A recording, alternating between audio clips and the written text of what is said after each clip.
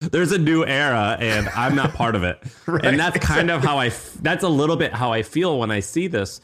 And how do you feel when you see this? And how do you intend to kind of like get your hands, we're a bunch of scheming, greedy, horrible people. How are you going to get your hands on this? How are you going to get your stinking paws in this game?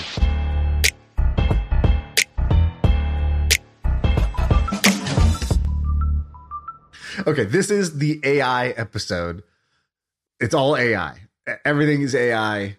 I was mind blown. I would say that's the right word. Like, to me, this is the biggest holy shit moment I've had when it comes to technology, of seeing what's going on in AI. For you got emotional, which is a strange response. I think I'm more emotional than you are. I think I get touched more than you do. Let me give the background really quick. So it's a company called Play.ht. Yep. But one of their side projects is a thing called Podcast.ai. And basically what they did was they gave their AI algorithm or program, whatever you want to call it, they gave their program Steve Jobs' biography, which is, and I think they actually gave him one or two of his biographies, because there's two major ones. Then they basically gave the program every single Steve Jobs recording, I think ever, or any that they could find on the internet, along with every Joe Rogan episode ever. And they made Joe Rogan interview Steve Jobs. And in the interview, it's like 25 minutes long. They talk about all types of stuff, but they say some amazing things. Like Joe Rogan does the intro and he goes like, he teases out who it is, just like he does in real life. He goes, "What's up, freak bitches?" Which I don't even think he says anymore, but he said that in all the early episodes. He goes, "What's up, freak bitches?" Today's guest is someone who's incredibly smart, incredibly weird. We should just play it, right? Let it. And insufferable. Well, he says insufferable, which I thought was crazy. So go ahead. Play. Yeah. This podcast is brought to you by Play.ht. All content is generated by artificial intelligence. Weird voice choice for this part. Listener discretion is advised. Hello, freak bitches. Welcome to another episode of the Bro Jogan Experience. And on this episode, I welcome my friend who's difficult to describe. I'm fascinated by him, and I hope you'll be too. And he is weird and brilliant, and sometimes totally insufferable. But my guest today has made some of the great technological products of our age, and he's always pushing the envelope in innovation. Like, for example, with his next computer, he developed a new programming language and operating system, and then he became even more famous for making 3 applications for that computer. Word processor, a spreadsheet, and an image editor. That just showed me that this dude was brilliant, had amazing taste, and I would just hope that I could be even like 1/10 of the genius that my friend today is. And I can't even say his name, so yeah. So super psyched about having him in the house today. First time, or yeah, we've had you on before, but not for a long time. You're like Patrick Swayze and Demi Moore in Ghost. You're a memory from the past.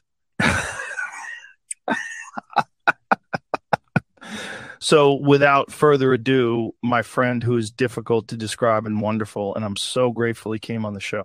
How's it going? Good to see you, buddy. It's been a long time since I've been on the show. I've missed this. It's always fun. Wow. Like, just pause there. Okay. So the things that, like, first, the voice quality. The voice quality is incredible. Like, that sounds just like Joe Rogan. It sounds just like Steve Jobs. It has gotten so much better than like how this used to be. I remember, like, when you had like the Garmin GPS in your car and you could like choose the Morgan Freeman voice or whatever. Like, anytime you'd have like this voice robot that was trying to say something new, it sounded totally computerized, and this doesn't. So the voice quality is one thing. Hey, quick break to talk about our sponsor today. We're talking about HubSpot and their new AI-powered Service Hub. Okay, so what is Service Hub? Basically, every customer today wants to be talked to in a personalized way. And before, that required tons of human agents. But now, with AI, you could do that in a personalized way with fewer humans involved. And so you don't have to scale up your team in order to deliver personalized chat and service. So check out HubSpot's new Service Hub to use their AI tools to give better support to your customers. That's what they want and that's what they deserve. So visit HubSpot.com/service to learn how this all new solution can help you deliver customer service with AI to your customers. The fact that it kind of like, it makes more sense. It makes more sense than it should. Like, he's doing an intro. It understands that. He's teasing like, this, my friend who's here today, this person's a genius, but not saying who it is and what it is right away. That's like a showmanship thing that I thought was like really interesting.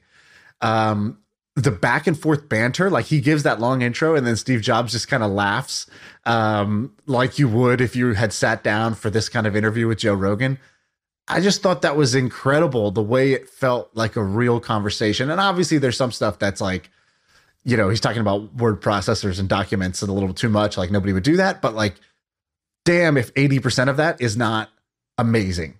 And the reason I felt emotional listening to this was I felt both like in awe, but also scared, because as I was listening to this, I was agreeing with what Steve says. And what we'll do in a second, Ben, is fast forward like maybe 10 minutes in, and basically Jobs goes on this long rant about LSD, saying, LSD changed my life. And I don't think it's for everyone, but it changed my life. And it opened my mind up and let me read all these books I never previously would have read. And he says something like, I wouldn't take LSD a bunch of times in a row because I only needed it once or twice, and it opened my mind and it introduced me. And he goes in depth. He goes, it introduced me to India. And it's just, he's talking about God. He's talking about like all kinds of things that you're like, it's not just like reading a Wikipedia page. You know what I mean? Like, it's very philosophical. He's like, when people think about God, they think about this. But to me, it's like, well, that's a fully formed thought and philosophy. And like, that sounds like something somebody would say when they're having like an in-depth podcast, and not just like, I did this in 1979 in March when I was living in Albuquerque. And then in 1981, I once again, wasn't that. It was like a very real sounding thing. And he has this amazing. Did you hear? There's this beautiful quote that he says, and basically the way that this company, if you ever listen to a bunch of Steve Jobs interviews, you'll notice that at points it almost sounds like they're just chopping up some of his clips and just weaving them together, because he has talked about this before. So I don't actually know if he's ever said this particular line before, but he starts talking about India and why he loves like that part of the world. And he basically says like, well, it's so old and it influenced the rest of society. And he goes, there's an Indian epic that's 10 times as long as the Bible, the Quran, and all these other things the Iliad combined. And the Odyssey. Yeah. That's what he says. Yeah. He's like, basically Indian history influenced the rest of the world. And there's an epic that's 10 times as long as all these other books. And I just thought that's just like such an interesting. By the way, he doesn't say the name, so it kind of leaves you wanting there, but he is talking about the Gita, which is I think that long. It's like a 16-part series or whatever. It's like this really, really long thing. I would bet that it actually is multiples longer than the Iliad and the Odyssey. So I don't think it was interesting that he said that. And this is the point, is that when he said that, I said, I got to find that book. Like, he just sold me on this book. He influenced you. Yeah, the dead Jobs influenced me. So Ben, click play just for like 30 seconds. But there is some kind of deeper meaning to life. And it can't just be something that somebody made up, because if it was, it wouldn't be compelling. It would seem contrived and everyone would see through it. So I think that the meaning and the purpose is by the cosmos, the nature of the cosmos, which is pretty bold thinking. I mean, I don't know how else to put it, but it's not religious in the way people usually talk about. Taking LSD was a profound experience for me. LSD shows you that there's another side to the coin, and you can't remember it when it wears off, but it washes over you and tells you that everything is connected. You're not here by accident. You were put here for a purpose. And if you can figure out what that is, then you'll learn more about yourself than anything else could. It's pretty intense. So that quote is a real quote of his. Taking LSD was a profound experience, one of the most important things in my life. It shows you that there's another side of the coin. You can't remember it when it wears off, but you know it. Okay, so that is like an actual quote of his, but it's weaved into the conversation. Like, there's the part in the conversation where he says, he's talking about how he's a fan of Joe Rogan. He's like, it's nice to just sit back in the car and listen to you rant. And it's like, okay, so the first one where he's the LSD, okay, they just took his Goodreads section or his quotes, and they're like, okay, cool, he says things like this. But how did it know to say to Joe Rogan that I love to listen to your podcast in the car, just love to sit back and listen to your rant? Where would that have come from? How does that happen? There's like little moments like that are like, I just don't understand this technology well enough to know how it could know to say something like that in that moment. So the first half of the call, he talks all about India and these like kind of platitude, like life advice type of things, which were pretty amazing. But then the second half, which Ben just started playing a little bit, he talks about Google, and they actually say Yahoo wrong. They call it Yahoo. They put the emphasis on the wrong syllable, but he like does all these, like says all these interesting quotes, which I actually think are things that he said again in the past. But he says stuff like, that's the problem I've always had with Microsoft. In many ways, they're smart people and they've done good work, but they've never had any taste. They've never had any aesthetic taste. And then he goes on and he talks about Adobe, and he criticizes Adobe's business model. And he goes, Joe Rogan actually says, what would you do to fix Adobe? And Jobs says, well, they've got 800 people working on Adobe's business model. That's just way too many people. And the fact that they charge just a little bit of money for a small bit of the product, it's like buying a car, but only getting part of the car and having to pay more money to get the rest of the engine. And he like says these criticisms about Adobe, which frankly, I have no idea if it's true, but he must have went on like a rant about this, in the past. But, and then he goes, I had a lunch recently with Bob, whatever, at Adobe, and he like says their full name, and he leads up this part of Adobe, and he actually agreed with me that they need to fix it, and they're working on fixing it. And so anyway, he like actually gives almost more advice and his opinions on what I think are current events. I'm not well versed enough with Adobe, but it seems like current events. It's pretty magical. It's amazing. Yeah, this basically was like bring back someone from the dead technology. Ben, do you have anything to add? You're a history guy. What did this like? Do you have anything that you felt when you watched this? I really agree with Sam. It made me oddly emotional listening to it. It also scared me a little bit just because I thought of the application of like, well, what if like you did this to my grandpa? And like, what emotions would that bring back? And then that like frightened me of like, oh, I don't know if that's a good thing to be able to experience like this representation of my grandpa that would feel like the real thing, but isn't, right? Like, where are these thoughts coming from? So it's equal parts like really compelling, really cool. It's like a treat to be able to hear what I think is like a pretty accurate representation of how Steve Jobs would approach some of these things that are happening today. But then also just like scary to realize, but it's not really him. And what is it really? Well, it's like a video, right? Today you could watch a home video and it's like you see their face, you hear their voice, it's captured a moment in time.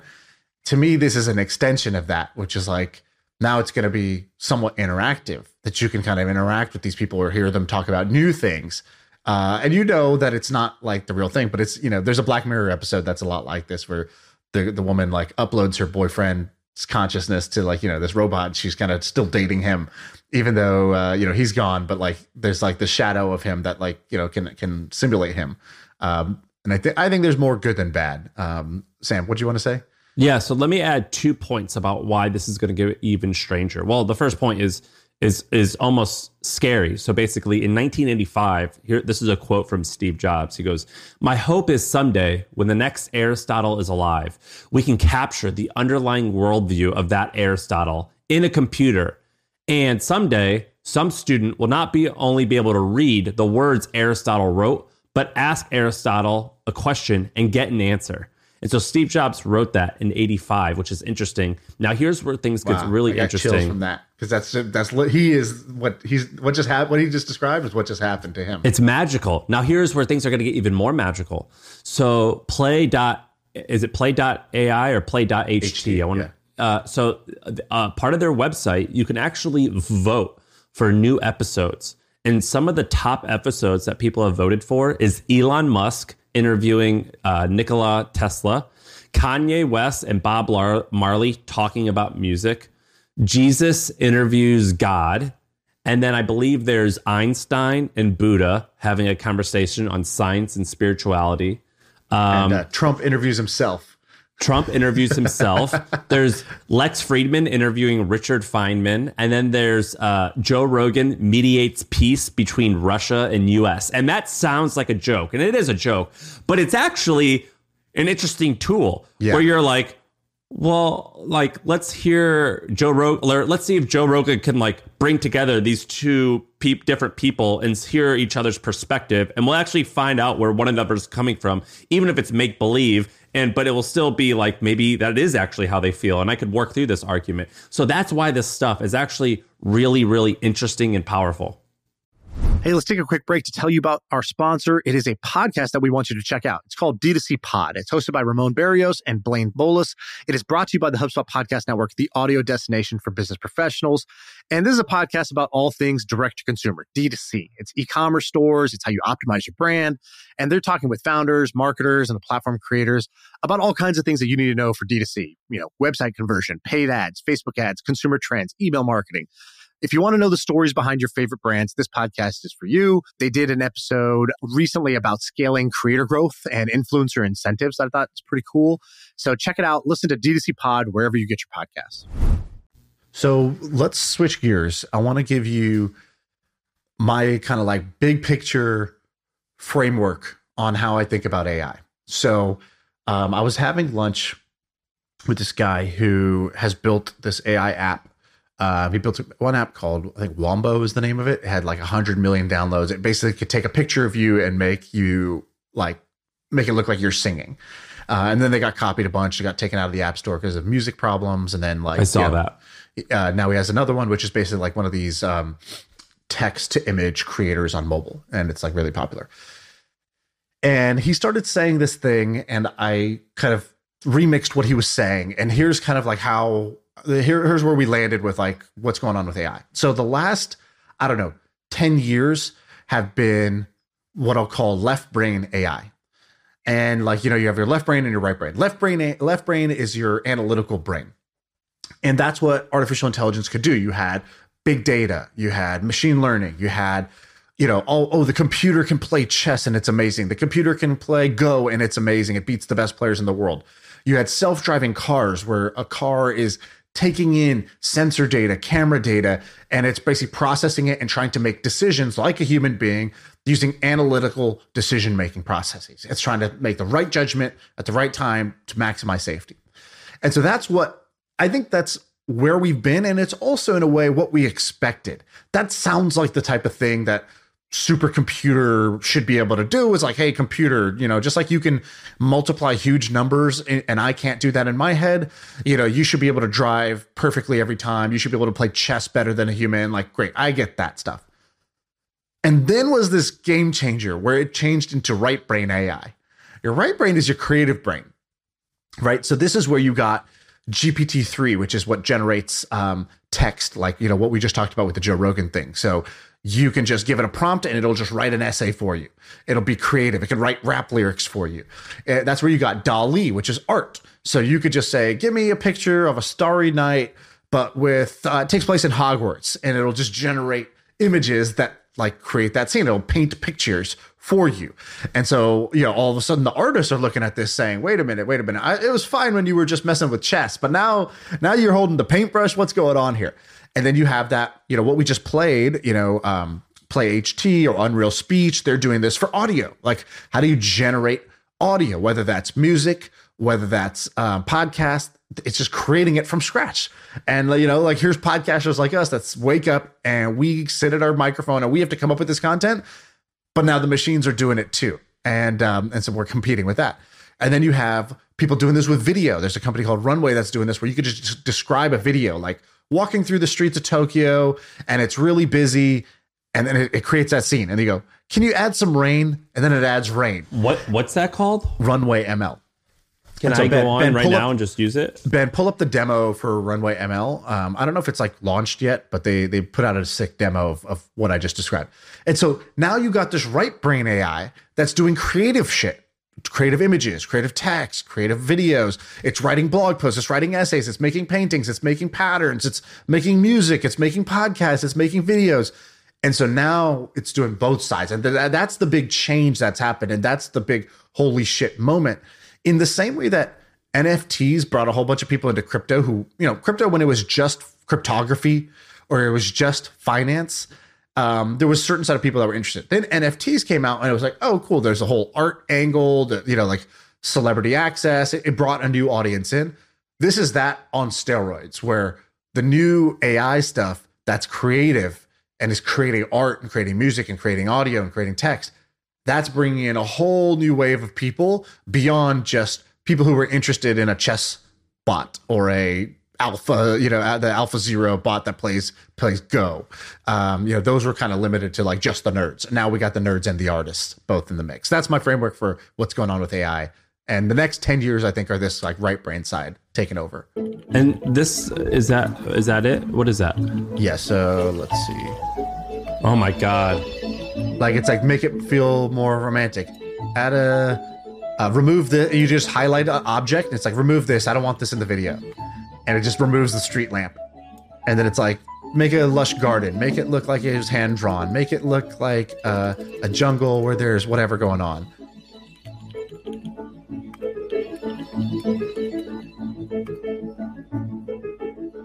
Wow.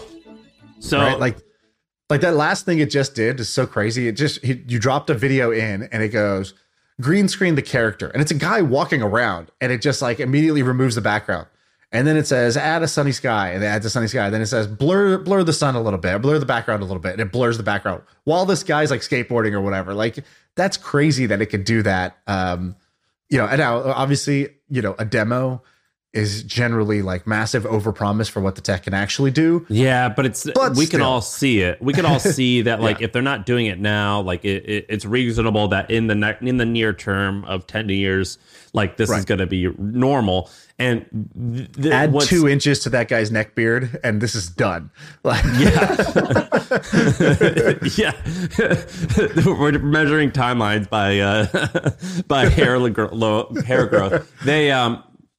This is one of those things, and it doesn't happen often, where you see something and you say to yourself, "It's not there yet, but it will be." And it's almost like where you like test. It's almost like when I was in a Tesla for the first time, and it was like a practical car that also went 0 to 60 in 3 seconds, even though the range wasn't good and like this other thing wasn't good. But I get into it, and I'm like, oh.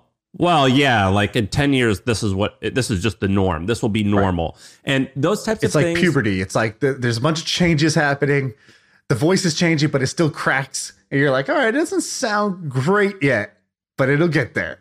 Yeah. And this is one of those things. And it's pretty magical when you see it. And like some seemingly basic, but actually quite profound ways that this is going to impact thing. I mean, it's almost like, I don't know if you know anything about music, but like I was listening to this documentary on Nirvana, and Dave Grohl was talking about his newest album. He's going to use analog, like, which is like tape recording. He's going to like record it like with all in one room, but because he's like with Pro Tools, like, it's the technology, it's the recording technology they use. It's called Pro Tools. It's kind of like Photoshop, but for music. And he was like, we could record all this music, and like, we only got to do it one time, and then we can like drag and drop different stuff, and we make like the sound perfect. Like every snare is like exactly on the beat that it should be, and it's perfect. And he's like, we kind of wanted it to be a little sloppier and to feel more human, because Pro Tools has made this stuff perfect. And that's an example of what's going to happen. And like some really mundane but interesting examples are basically, have you ever done like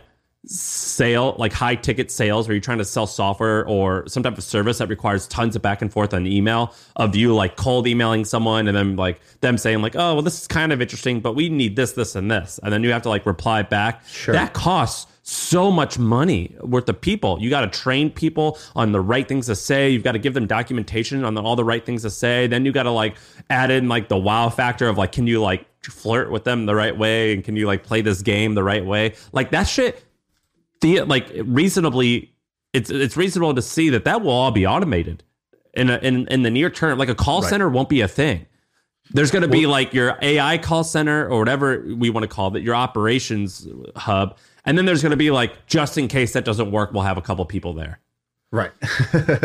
Well, one of the companies I invested in is called Infinitus. And the funny thing that they did was they're like, oh man, doctors spend so much time, their back office, like just trying to do billing with insurance. So you'll call up basically, patient gives you information for insurance. You then have to call the insurance company, and you have to verify the name and the number. And then you have to get it like, here's the reference code for what treatment they had or whatever, right? All this back and forth. And most entrepreneurs' solution was like, oh, this is so much back and forth. We need to eliminate this and rechange the system from scratch. And what these guys did was way smarter. They were like, oh, why don't we just save the doctors a ton of time? Let's make a robot that calls their robot. And so they created a robot that will call, whoever, insurance provider's robot. And the insurance provider was like, please enter the patient's identification number. And then the robot goes, 924-336. It's like, thank you for your patience, robot. And it's like, please say if you want number 1. And then the robot has infinite patience to just do the whole call by itself. And it saves doctors a ton of time. They're doing really, really well. Let me give you we have to talk about interior AI. Yeah, so let's do a couple other examples. So here's another one where, Peter Levels, who came on the pod, massive fan favorite. This guy's got like a killer following. And one of the reasons why is because he loves to just hack together and make stuff. I think when you were looking at his thing, you called him what did you call him? You called him an artist in that way too. You're like, yeah, I forgot your description of him, but you're like, you're I can't remember. It was something like you called him basically like a code artist or something like that. Well, I don't remember what I called him, but to me, he's like a craftsman. Like he's like a punk rocker who he's like a musician who just, instead of playing on a musical keyboard, he's playing on a computer keyboard, and he's pretty magical. He's a pretty magical creator, I think. Yeah, there's definitely an element of punk to him where he's like, for example, he's like, I don't do email or phone calls ever. If you have a question for me, here's a frequently asked question thing. Like, why? Because I like to just work on my shit, and then I like to go swimming. And those are the things I want to do, right?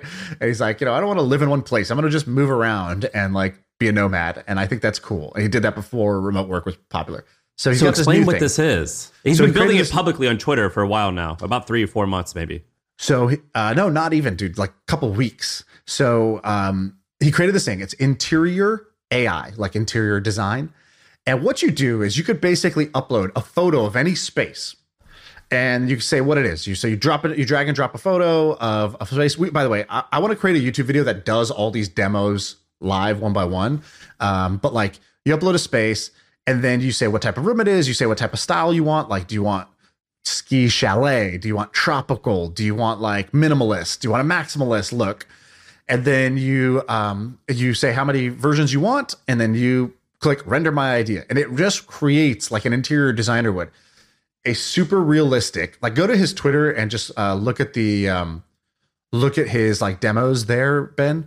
It generates a super realistic looking interior. So he took for example, Kim Kardashian's house, and he took the photo from their living room, and then he uploaded he said, give me some inspiration, and it turned it into a hot spring.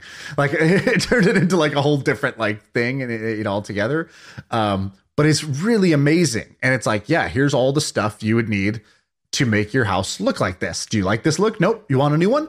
Push a button, get another one. Push a button, get another one. Push another, the other. And which is what you were saying. That would be so much back and forth with a human being. You would sit down for design meetings, and then they would create a lookbook, and then you'd give your feedback, and then they would maybe give you a rendering, but that takes time and energy on their part. And then you'd say no, and then you'd have to go back and forth. Here, you just push buttons, and you just immediately get this dream. It's you just get to dream out loud, and you're just dreaming, and it's just generating images of that for you to kind of remix off of, which is a totally different creative process. That cuts so much friction out of the creative process that even somebody like me who doesn't have design taste, this is A, the superpower to give you design taste, but B, it takes all the friction out, so you don't have the impatience, right? Okay, look at this one. Yeah, go back and forth to this. So it's this crappy warehouse space, just empty. I don't know, Sam. Describe what you're looking at here. So this is clearly an old factory that someone's trying to turn into an apartment. So it's an industrial style, 1,000 to 2,000 square foot room that looks beautiful, but is too rustic to live in and entirely empty. And he says, I found an original empty loft photo. I wanted to add interior decorating that was industrial style, and I wanted to auto detect different parts around the building. So it looks like there's a pillar in the middle of the room. So he said, I wanted to decorate around that. And he said, all right, go ahead, interior AI, do it. And let's look at the next picture. And then it turns it into this modern looking loft. It's the same place. And then it replaces the floor, and then it does this and it does that. Like, and you could, I think there's another version that it creates like multiple versions of it. Oh my gosh. Yeah, some of these are a little outlandish. Like this one's crazy, right? They have like replaced the roof with like bamboo, and like you could see through the roof now. So, you know, some of this is not super realistic. But you said something earlier that I think is worth noting, which is, it's not perfect, and there's like definitely some weird stuff that it's like, well, that doesn't make any sense. But you have to see through that right now, because that stuff's going to get better. And there's this great blog post from back in the day by this guy Paul Buchheit, who created Gmail when he was inside Google. And then the blog post is called, "If you're great, you don't have to be good," which honestly is kind of the motto of my life, right? Like, Sam, do I show up late to this podcast? Yeah, I do. Am I wearing my boxers right now? Yeah, I am. Did I prepare for this podcast? Not fully. But if you're great, you don't have to be good. And like, that's true. He's like, you know, with Gmail, people were like, oh my God, it doesn't have this, and it doesn't have a contact book, and it doesn't have this. He's like, yeah, but look, it's lightning fast, has unlimited storage, and the search is amazing. You can find any file and any email instantly. And he's like, when you're great, you don't have to be good. He's like, the iPad, people were like, oh my God, it doesn't have a keyboard. It doesn't have a USB port. It doesn't have this. It doesn't have that. He's like, yeah, but watch this. You tap a button and it like instantly is on. It doesn't have like a boot up process. And like you swipe and you're on the internet, and it just lets you browse the internet from your couch, you know, where you're on the go, where you don't have your laptop or you don't have your desktop computer. He's like, so when you're great, you don't have to be good. And he had released that when the iPad came out. He's like, look, the iPad just got released. All these critics are saying how that's a huge flop. I think they're wrong because they're making this mistake. They want things to be good everywhere, but you just need to be great in like 3 things that matter, and everything else can be kind of sucky and it'll still win. And he was absolutely right about the iPad. So let's talk about opinions a little bit. Where's your head at with all this? I mean, when I see this, I think, I am not capable. Like, I don't have the ability to work on this. I simply don't have the horsepower. And like, I appreciate it, but the engine I got upstairs, it's more of a go-kart. Yeah. I'm definitely.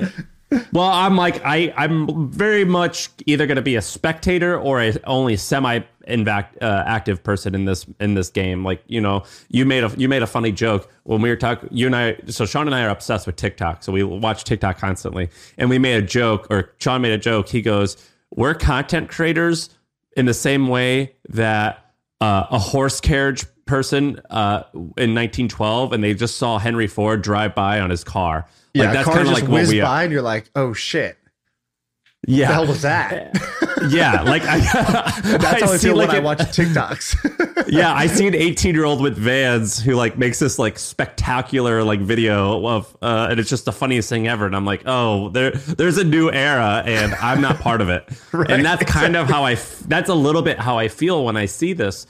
And how do you feel when you see this? And how do you intend to kind of like get your hands? You know, we're a bunch of scheming, greedy, you know, horrible people. How are you going to get your hands on this? How are you going to get your stinking paws in this game? Well, that's a great question. It's a question I've been asking myself. I'm a little bit different than you in that I have a little more self-delusion where I'm like, I could do this. You know, I could, if I hired the right people, you know, I could be the vision guy. Yeah. I'll be the vision guy. And like, you know, I'll have the idea, and then all these geniuses will just make it happen. Because you previously had a company that was I would tell my parents I had a tech company, but it was really just an email newsletter. It wasn't a tech company. You actually had a proper technology business. Right.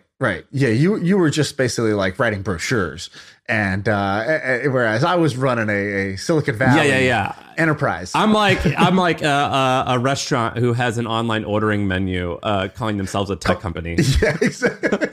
The next Google. Yeah.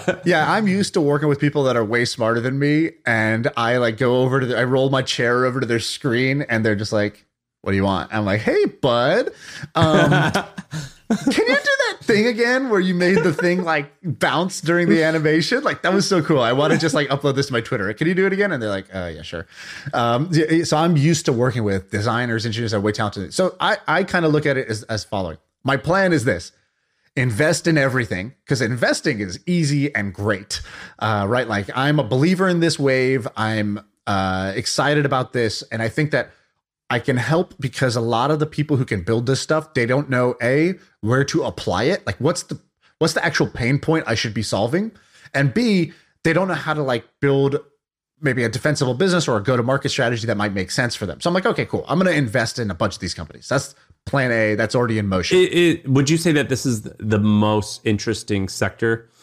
For sure. And I kind of feel like an idiot because it's like, oh, cool. Now you're interested in the new thing. And it's like, on one hand, I get that.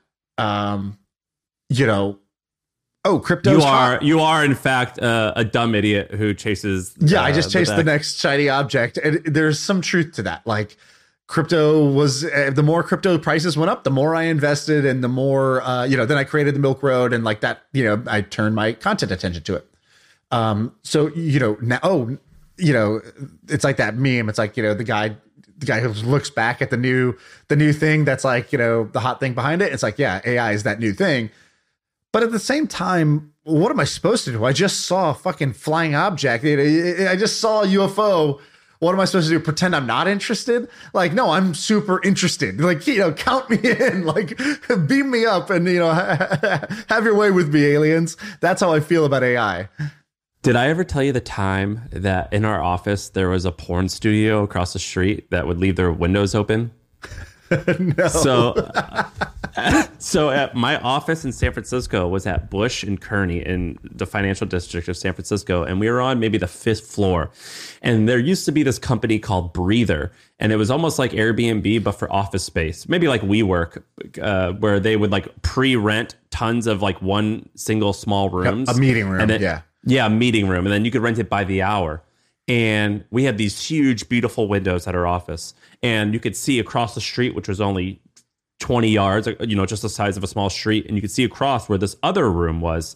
And eventually, this softcore porn company started renting it. It was a Breather, and they would rent it by the hour. And I think it was for OnlyFans. I think it was where a freelance photographer who specialized in like webcam girls or something like that. And they would come and take like their portfolio pictures, and they would always come at like 2 days a week at like 2:00, and they would get completely naked and they would just be there taking pictures. And I had this woman working for me named Edie, who's probably 65, and her and I sat next to each other. And I remember like it happening, and I'd be like, yeah, they're there again today. And like, you can't not look. And Edie's like hardcore Catholic, and she used to like do the sign of the cross. Earmuffs, they're here. Yeah, she would do like the sign of the cross and like start holding on to her like rosary whenever they would come in, and she would like, oh, like she would say like, oh, baby Jesus, like dear. And you were saying dear the same Peter, thing, but for different reasons.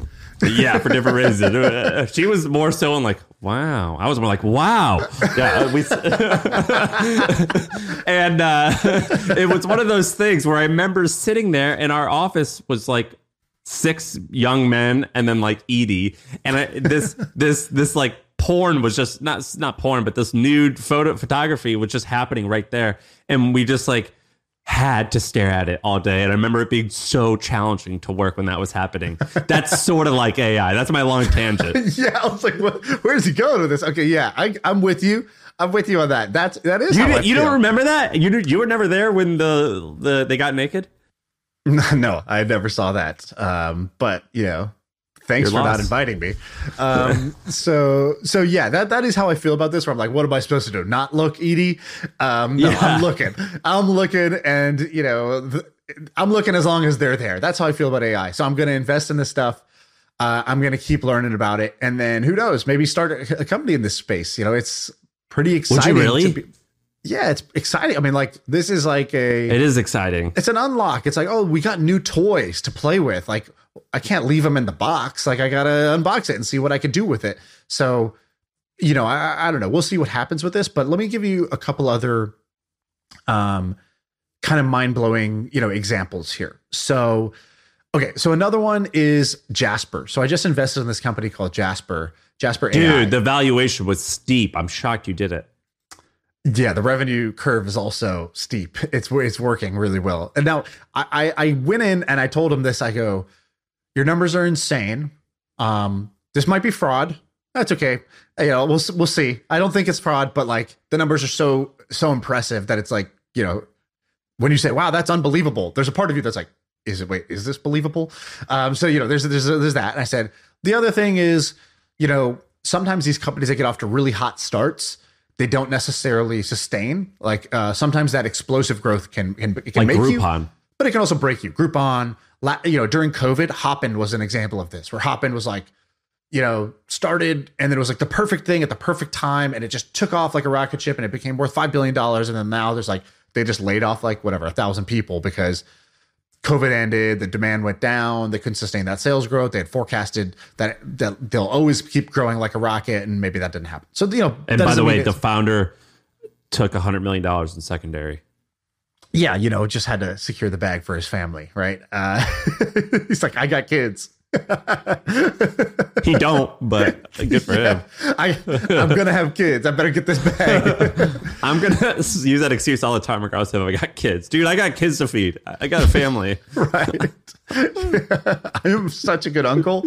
Okay, so check out this demo of what Jasper can do. So basically, I teach like a writing course called Power Writing, and my whole goal is like, hey, if you're going to write something on your website or an email or your Twitter bio, or you want to write content for blogs, like you're either going to write it and no one's going to read it. It's going to go nowhere. It's going to drive no results, no clicks, no signups, no followers, or it's going to like actually like achieve the thing. So it's like a genie, right? You say what you want and you just give it like a little guidance, like make it funny. I want an ad that's going to like promote my gym. It's called Crunch. We have this welcome offer where you get it for $20, make it funny. And I want it as a Facebook ad. And then I want it as a cold email. And then and you're like, give me 10 options. And it gives you 10 options. And then you could just like edit them or whatever, or you can literally highlight it and just say, rephrase this. I didn't like this intro. Give me a new one. And it'll just give you a new one. You're like, give it another one. And it's like, gives you another one. I mean, it's like the best employee that's like creative, super prompt, just immediately delivers the thing you want. It's kind of like amazing. So like watch like another 30 seconds. This is like the boss mode version. Access to documents. Now I want you to imagine documents is kind of like Google Docs. If you had an assistant in there and you're the boss giving your assistant instructions on how to do stuff. Now, for our first example, imagine a real estate agent who has a lot of outbound sales emails to send out this week. And he wants to save some time by using his AI assistant, Jasper. Now, you're probably getting a hang of this by now. On the left, we give Jasper some context of our situation, any background information we need, along with tone of voice and keywords. And then on the right, we can supply a pattern so Jasper can follow that, because Jasper's really good at following patterns, and apply that with all of the information it knows from the internet. So here, we just provided a really good example of what good behavior would look like. And then we provided some merge tags, empty little slots that we want Jasper to fill in. In our situation, the real estate agent's Dave, client's James, market's Austin, Texas. It's the new year season. Demand is up, inventory is down, and we want them to hop on a call. So now we're going to write with AI. We're going to do a Jasper command. Remember that feature for later, okay? Now, what we're going to do is activate voice mode. Hey, Jasper, write an email from Dave to James about an update on the Austin, Texas real estate market, and ask for a call later this week. All right, we're submitting that command. Imagine if you're the boss and Jasper's your assistant. Now he's following your directions. Look at that. It's perfect. You can go ahead and ship it. Imagine all the sales emails you can send if it were just a... Dude. So isn't that crazy? So that's why these guys are taking off, because they basically say, where you had employees, you no longer need employees. Or if you had a good employee, they can now be 10 times more productive when they do this. So this is like kind of mind blowing on the like text generation for business side of things. This is crazy. Let me tell you like absolutely crazy. Another wild example. Are you going to use this for your business? Yeah. So yeah, exactly. So I'm using it. I just started using this for ours. And what are you just using playing it with for? It. Well, two things. One is I'm going to try to use it when we do our power writing course. I'm going to teach people how to use this, but also use it in the like kind of the sales process. But like with our e-com thing, I want to try it.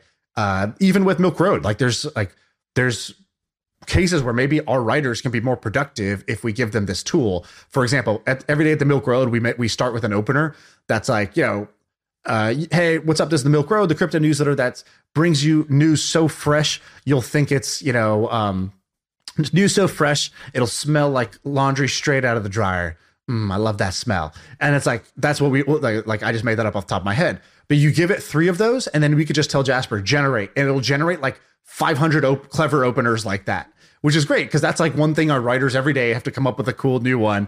And like, it takes like, a little mental energy to do that. And it's not the easiest thing, but now they can get better doing things like that.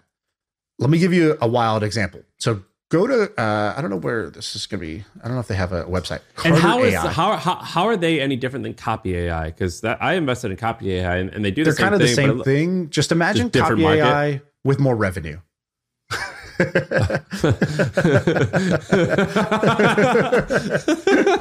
offense to Copy AI. Those guys are cool.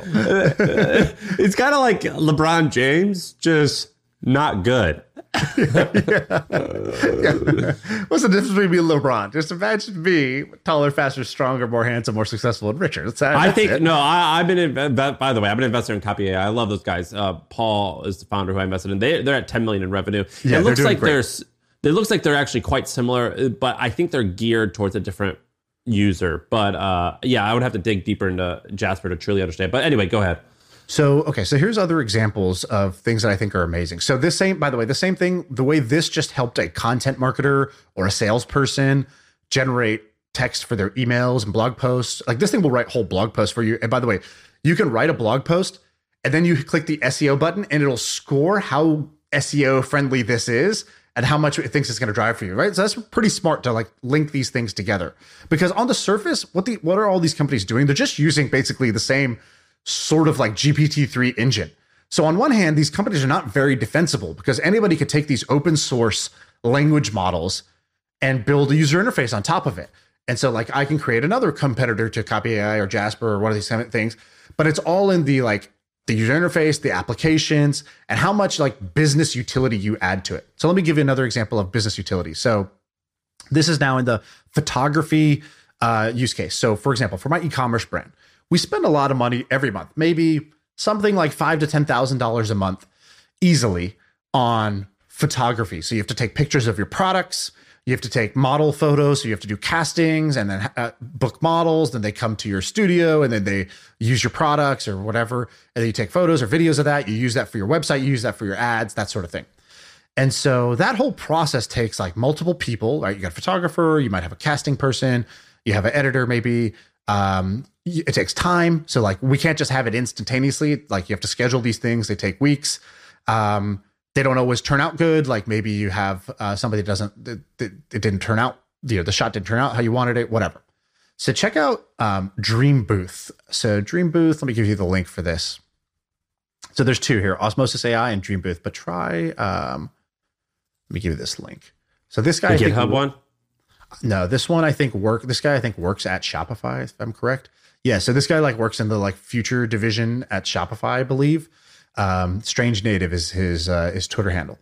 And so basically what he does is he shows like AI can unlock unlimited product photography. So basically you could take a generic image. So like the left image here is just a shoe on grass. It's not a particularly good, it's like kind of a glare. It's on grass. It looks like you didn't put a lot of effort in, you just went out in your backyard or a soccer field and took this picture.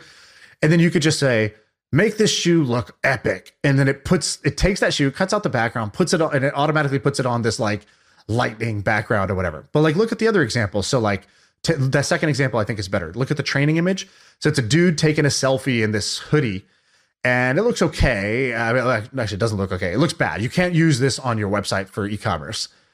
And then it generates a model, like studio looking photo of this same hoodie. This one is kind of unbelievable to me. This is that good, where it's like, dude, if I could just take me wearing some crappy, me wearing my product and like, don't care about the lighting, don't care about the background, don't care if I have my hair done that day. And it'll just generate, like, it gave this dude pecs and it gave him like, better shoulders and like a jawline and like, it fixed the lighting and it put him on a background image and like, what the hell is it? But it gave him matching How do I pants. use this?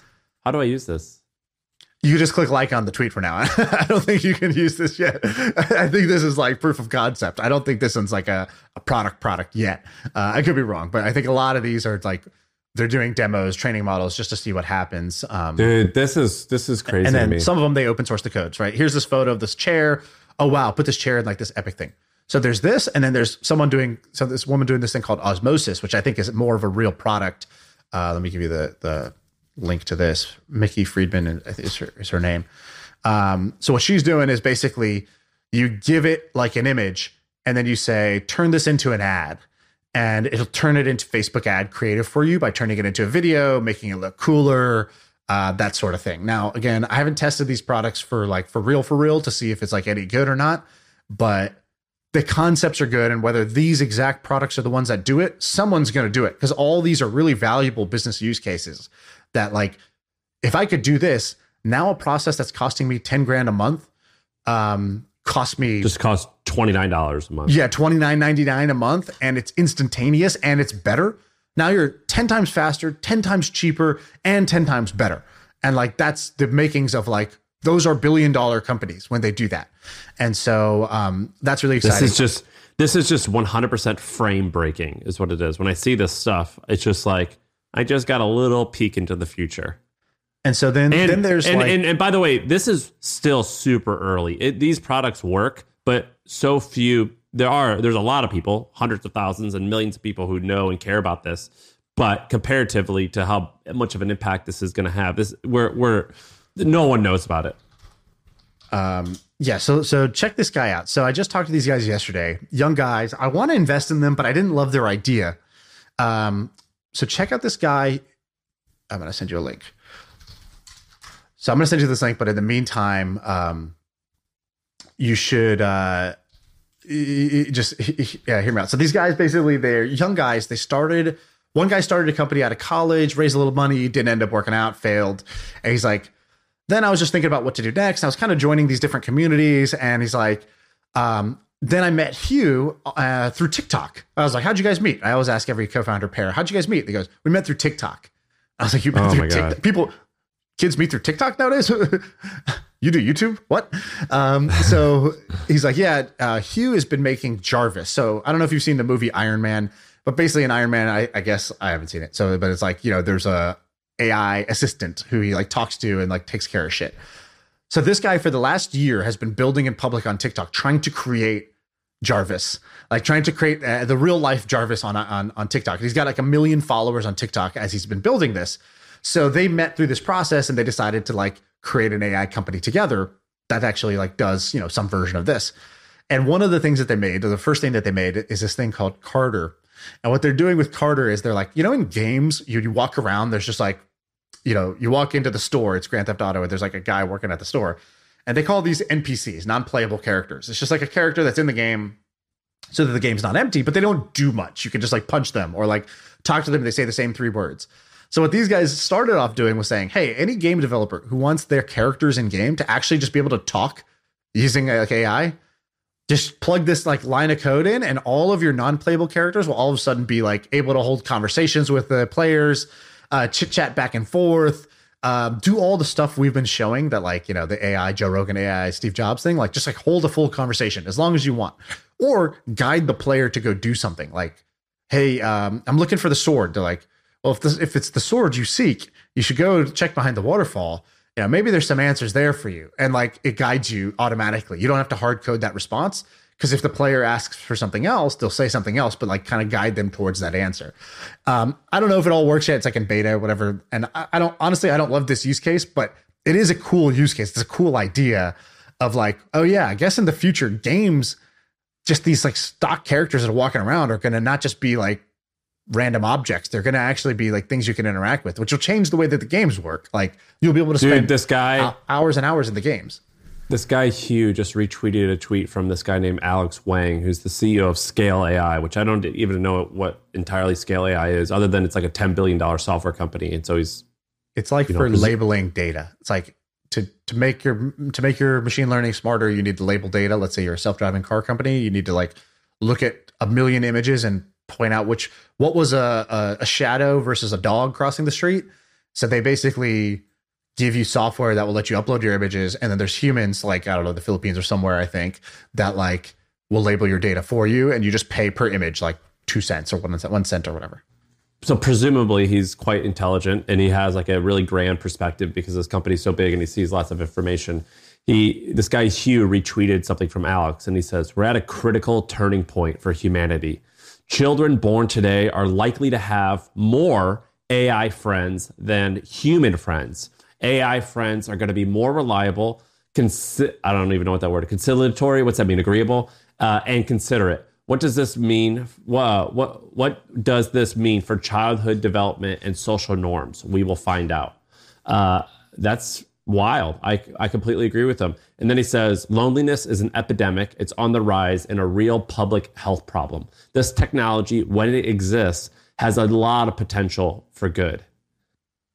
Yeah, I love that. And I'm a this huge is so believer in that. fascinating. So let me tell you 3 ideas that I think somebody could build that are not in the demos we just talked about. All right. Okay. Idea 1 is exactly what he's talking about. And I call it, some version of either the AI friend or the AI therapist. So there are a lot of people out there that would benefit from therapy. And there are apps that will connect you with a therapist on your phone, like, I don't know, 7 cups of tea or like, I don't know, Talk Space or I don't know, some companies.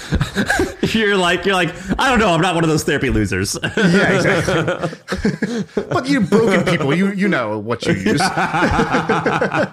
So these companies, and these companies doing well. They make, like $100 million plus a year. It's great, but it's very expensive. And so if you were one of these, it's a cute little company. They're whatever, like you need like what the crypto bros like you started using the word web 3.0 and you're like those web 2.0 dorks. Like that's what you have to describe like whatever is just like human, old school.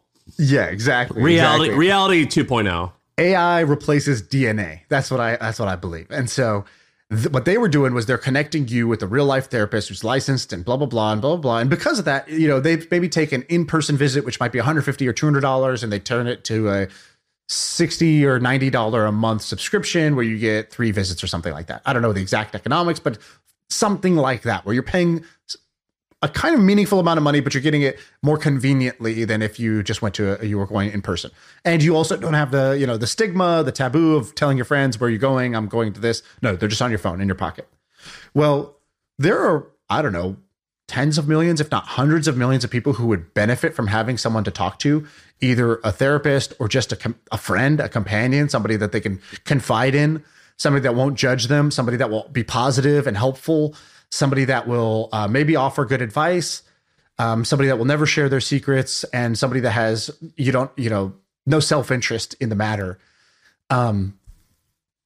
You could now provide that for like, I don't know, $1 or something like that, right? Like the cost and the accessibility of curing, sort of like loneliness or helping people talk through what's on their mind and get things off their chest, that's going to drop dramatically. So AI therapy / AI companion and friend, I think is a mega idea. I think that is a tens of billions of dollars worth idea. Now, I think maybe it's going to be a lot of competition. There's not clear like the network effects around that.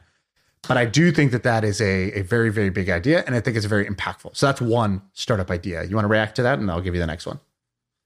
Yeah, that's pretty plain and obvious to me. Like that's a pretty obvious, straightforward solution. That's obviously challenging to pull off, but like straightforward, and we could all predict that. So yes, I agree.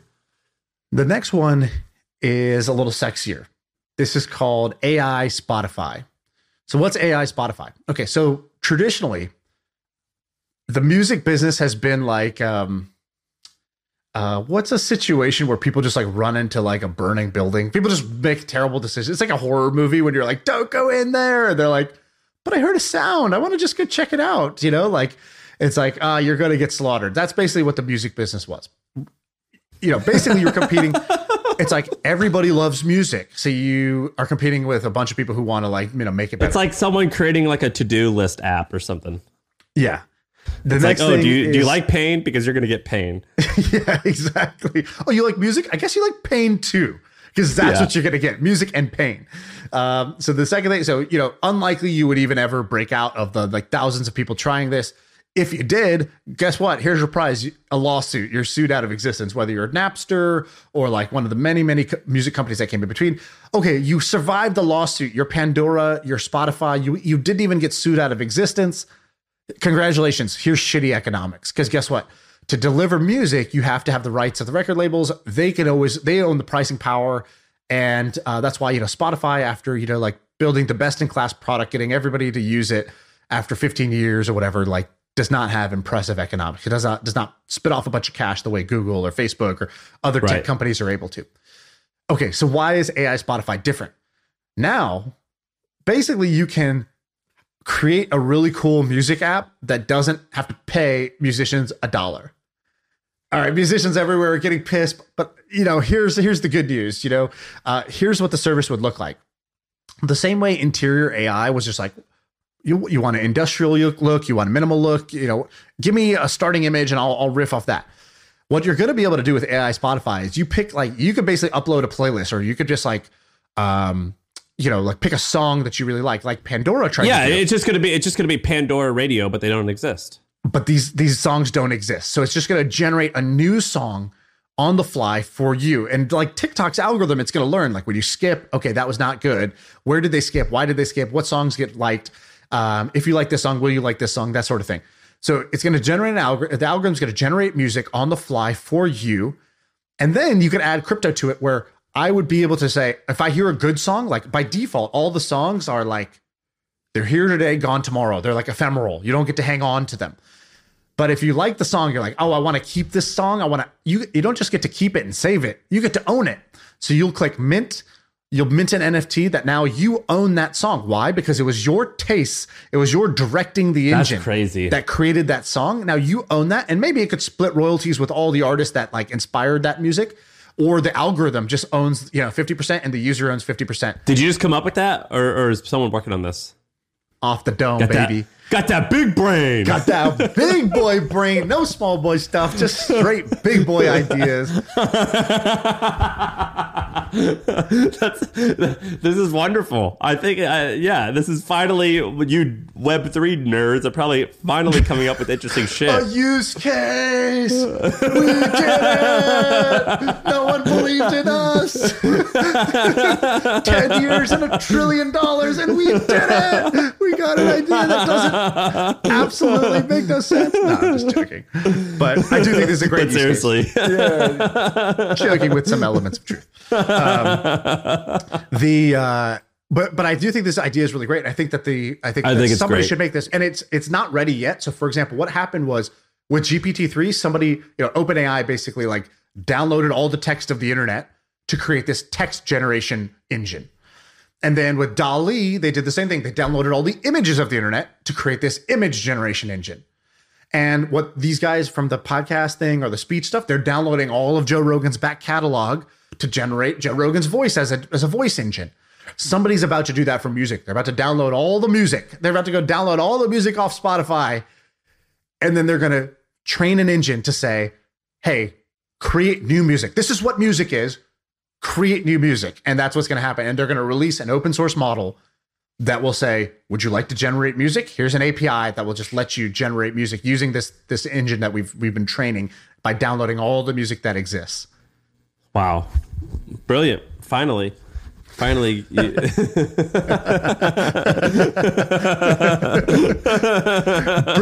Finally is the best backhanded compliment ever, dude. You did it. You peaked the backhanded compliment. Wow, that is brilliant. Finally. Too good. We're so stupid. It's like Beavis and Butthead made a few bucks. Yeah, you might have artificial intelligence, but we got that real stupidity over here. This is so stupid. All right, what's the third one? I don't know. I lost my list. I misclicked. But okay, the last thing I want to leave everybody with is there's this guy who's I think he should be the Billy of the Week.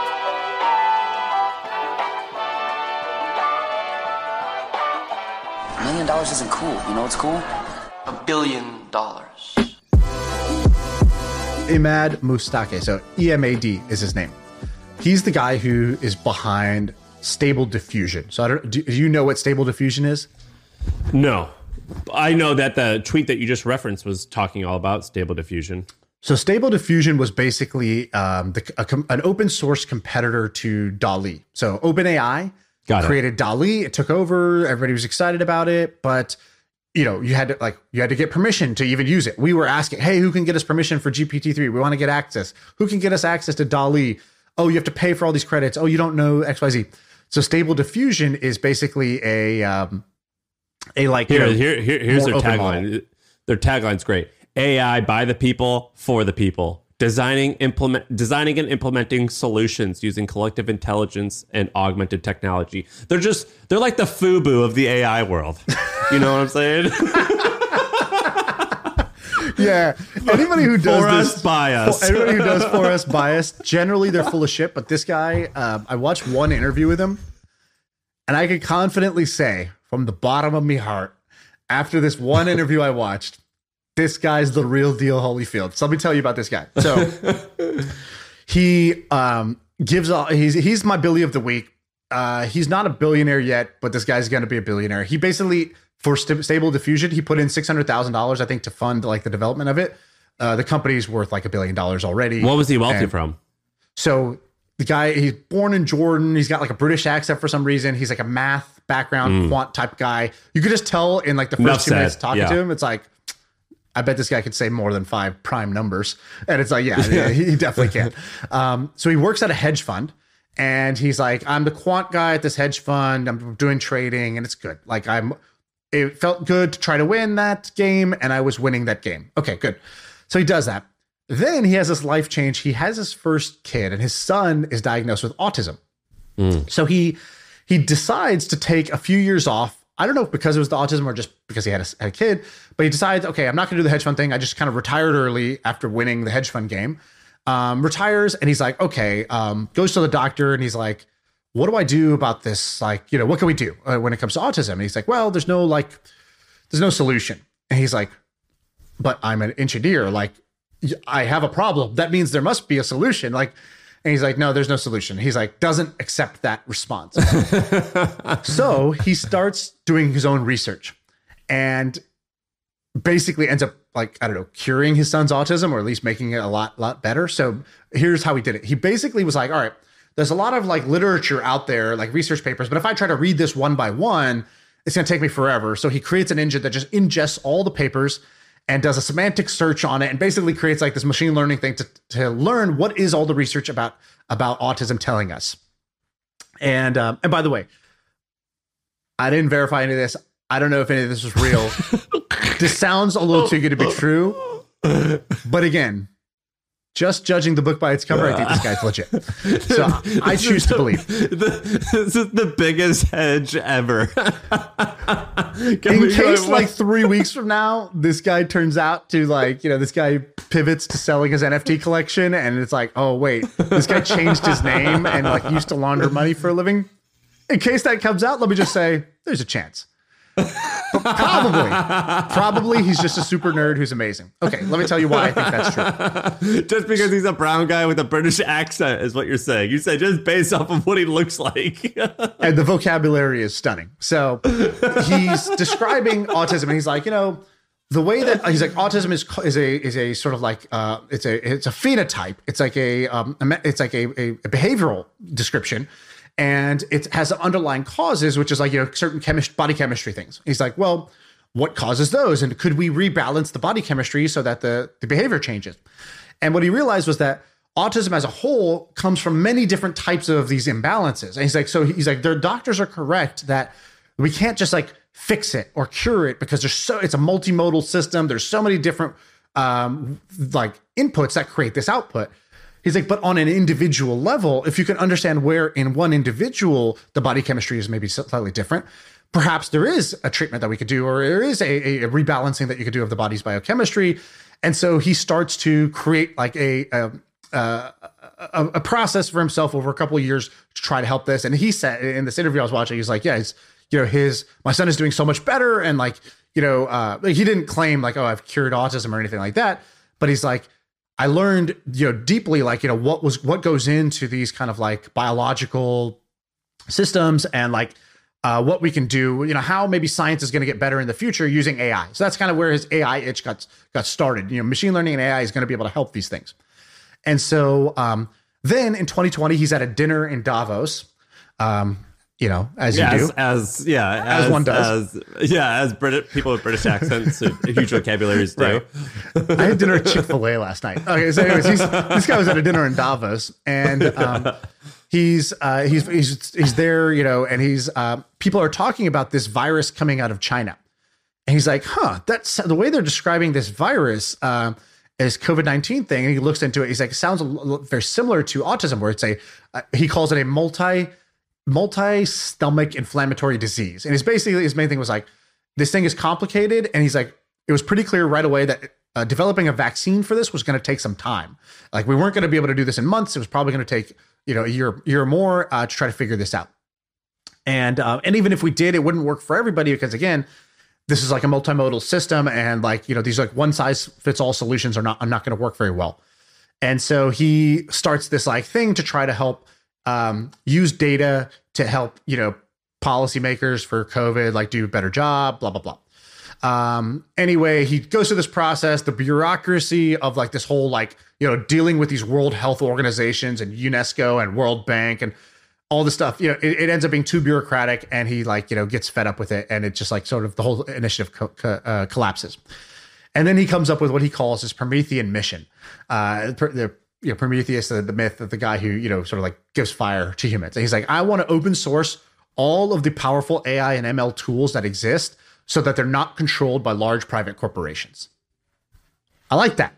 And so that's why us bias, baby. Like OpenAI is called OpenAI, but it's a private organization. They're very, close to the vest about what they're working on. And then when they release it kind of like not to everybody all at once and all that stuff. And if you look at the charts, like Stable Diffusion has like far surpassed OpenAI. And then the tweet that went viral on this was like, OpenAI, meaning the actual open sourced AI, is beating OpenAI, right? So the people who actually are taking an open approach are crushing now the company, the private organization called OpenAI. How do they make money then? I think it's the same sort of thing. You pay for some credits or usage along the way. Like, they open source the model, but if you want to run it, blah, blah, blah, I mean, who knows? Maybe they're going to have some like, open source companies have these like weird models where it's like Linux, Red Hat makes a bunch of money through services and things like that are not like what you would expect.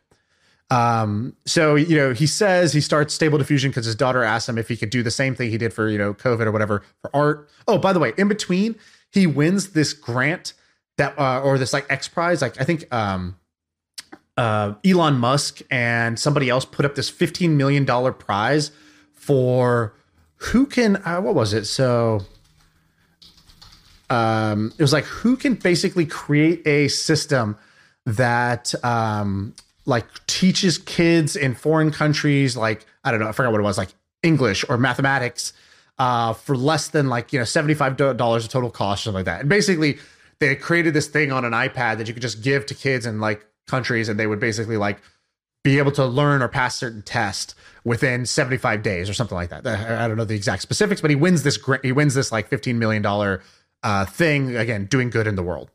And so, anyways, he creates Stable Diffusion, and, or his company Stability AI releases Stable Diffusion.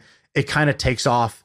And he also has, what that thing, what's it called? Like a Fantasia, where it's like you say a word and it creates an image in your head or something like that. Or like, or like emotions have colors or something like that. It's like, like these senses are linked in your brain in a way that's not normal, or like numbers have smells, the shit like that. He has one of those. What is it, Ben? Synesthesia. There's synesthesia, but he has a different one. He has another one, I think, called aphantasia. Anyway, so he's like supporting researchers, and he's trying to give them money to like open source this thing. And then he's like, okay, I'm going to bring together 20 of the best engineers, like Manhattan Project style, and I'm going to self-fund this thing. And I'm going to like, we're going to create, a project in this space. And they create a Stable Diffusion. And basically, he self-funded $600,000 and got these 20 engineers to come in, and they created this thing that's like, taken off and now, valued over $1 billion. Dude, isn't it crazy just how bold some people are? Just like, when I talked to Ryan Holiday the other day for the pod, I felt inspired at the end, because I was like, your type of success is awesome and inspiring to me, because I too can work hard and like achieve what you achieve. And then I hear a story like this guy, and I'm like, he just like, that story just bitch slapped me in the face. You know what I mean? Like, like I am nothing and I am nobody. And this guy is gonna steal my lunch money. That's what that idea just bullied me. No, he's not even gonna steal your lunch money. He's gonna give you lunch money, and you're gonna be like, why are you giving me lunch money? And he's just like, don't even worry about it, son. And you're gonna be like, wow, thanks, Dad. Yeah, like this guy, like, he just when I hear straight stories about dads this, us. yeah, I With just his feel entrepreneurship. I feel inadequate. Yeah. That's actually what So the I Billy know- of the Week section is. It's really the inadequacy of the week. It's like, Yeah. it's like, ladies and gentlemen, are you ready to feel like shit? Because I got a story for you. This guy who's younger than you, better than you, smarter than you, richer than you, did it faster than you, doing the same thing you said you wanted to do, but he actually did it. And guess what? He's also ripped. And like, That's how I feel about Ahmad. Is there a world where he's full of shit? like I said, I didn't know of this guy's existence till like 3 weeks ago. So yeah, like, you know, there's definitely a world where everything I just said turns out to be like, you know, not true, or this guy turns out to be, you know, he's like, yeah, I taught those kids math, but then, you know, they work for me now. And it's like, whoa, what's going on here? Like, why are the kids in Kenya working for you, bro? There's like this commercial for a car commercial, and there's like they're on the highway and it's in bumper to bumper traffic, and this guy pulls off on the side of the road and starts going through this bumpy forest. And the guy in the passenger seat goes, dude, this is pretty scary. Have you ever taken this shortcut before? And the guy driving goes, yeah, once, including this time. That's like you telling these stories. You're just like, yeah. I know all about this guy. I just learned about him an hour ago. Yeah, I'm literally reading it while I'm talking. I'm reading my researcher's notes while we're talking. Because I watched the interview, but I wasn't taking notes because I was driving at the time. And so all I remember is my feeling, right? What's the Maya Angelou quote? You won't remember the facts of what you're researching. You'll just remember how it made you feel. That's what happened to me. You know, I don't remember any of the words this guy said, and I didn't go fact check them. But I remember how he made me feel. Angelou said that. Yes, her famous quote's like, people won't remember what you say, they'll remember how you made them feel. So it's basically that. I remember how this guy made me feel. And he made me feel the same way I felt when I heard Vitalik talk for the first time about, you know, weak at the knees. You know, Vitalik, when I heard him talk, Zuckerberg, when you hear them talk, like people who are extremely mission driven, while also being slightly Asperger's and also being extremely impressive in their past accomplishments. And they're just very matter of fact about the way they think the world is going. And they're not trying to hype you up. They're not trying to sell you on it. It's like you asked them a question, they gave you their answer. And then you're like, that answer just broke your frame. And so you keep asking them questions. And then it's almost like the tone of their voice is sort of like, I said what I said. Yes, this is what I believe, and this is what I'm doing with my time. And yes, like, you know, yeah, this is what I think is important. And you're just like, you know, you just sort of like, you look stupid when you're talking to them because you just come from like, you know, it's like you're speaking a different language. You know, they're speaking a language of like being mission driven and confident and like knowing their shit. And you're just like, you know, me, you know, just being silly old me trying to understand what the hell they're talking about. Dude, this is one of those episodes that we record, and it's like I have to take a nap at the end. I'm so exhausted from excitement.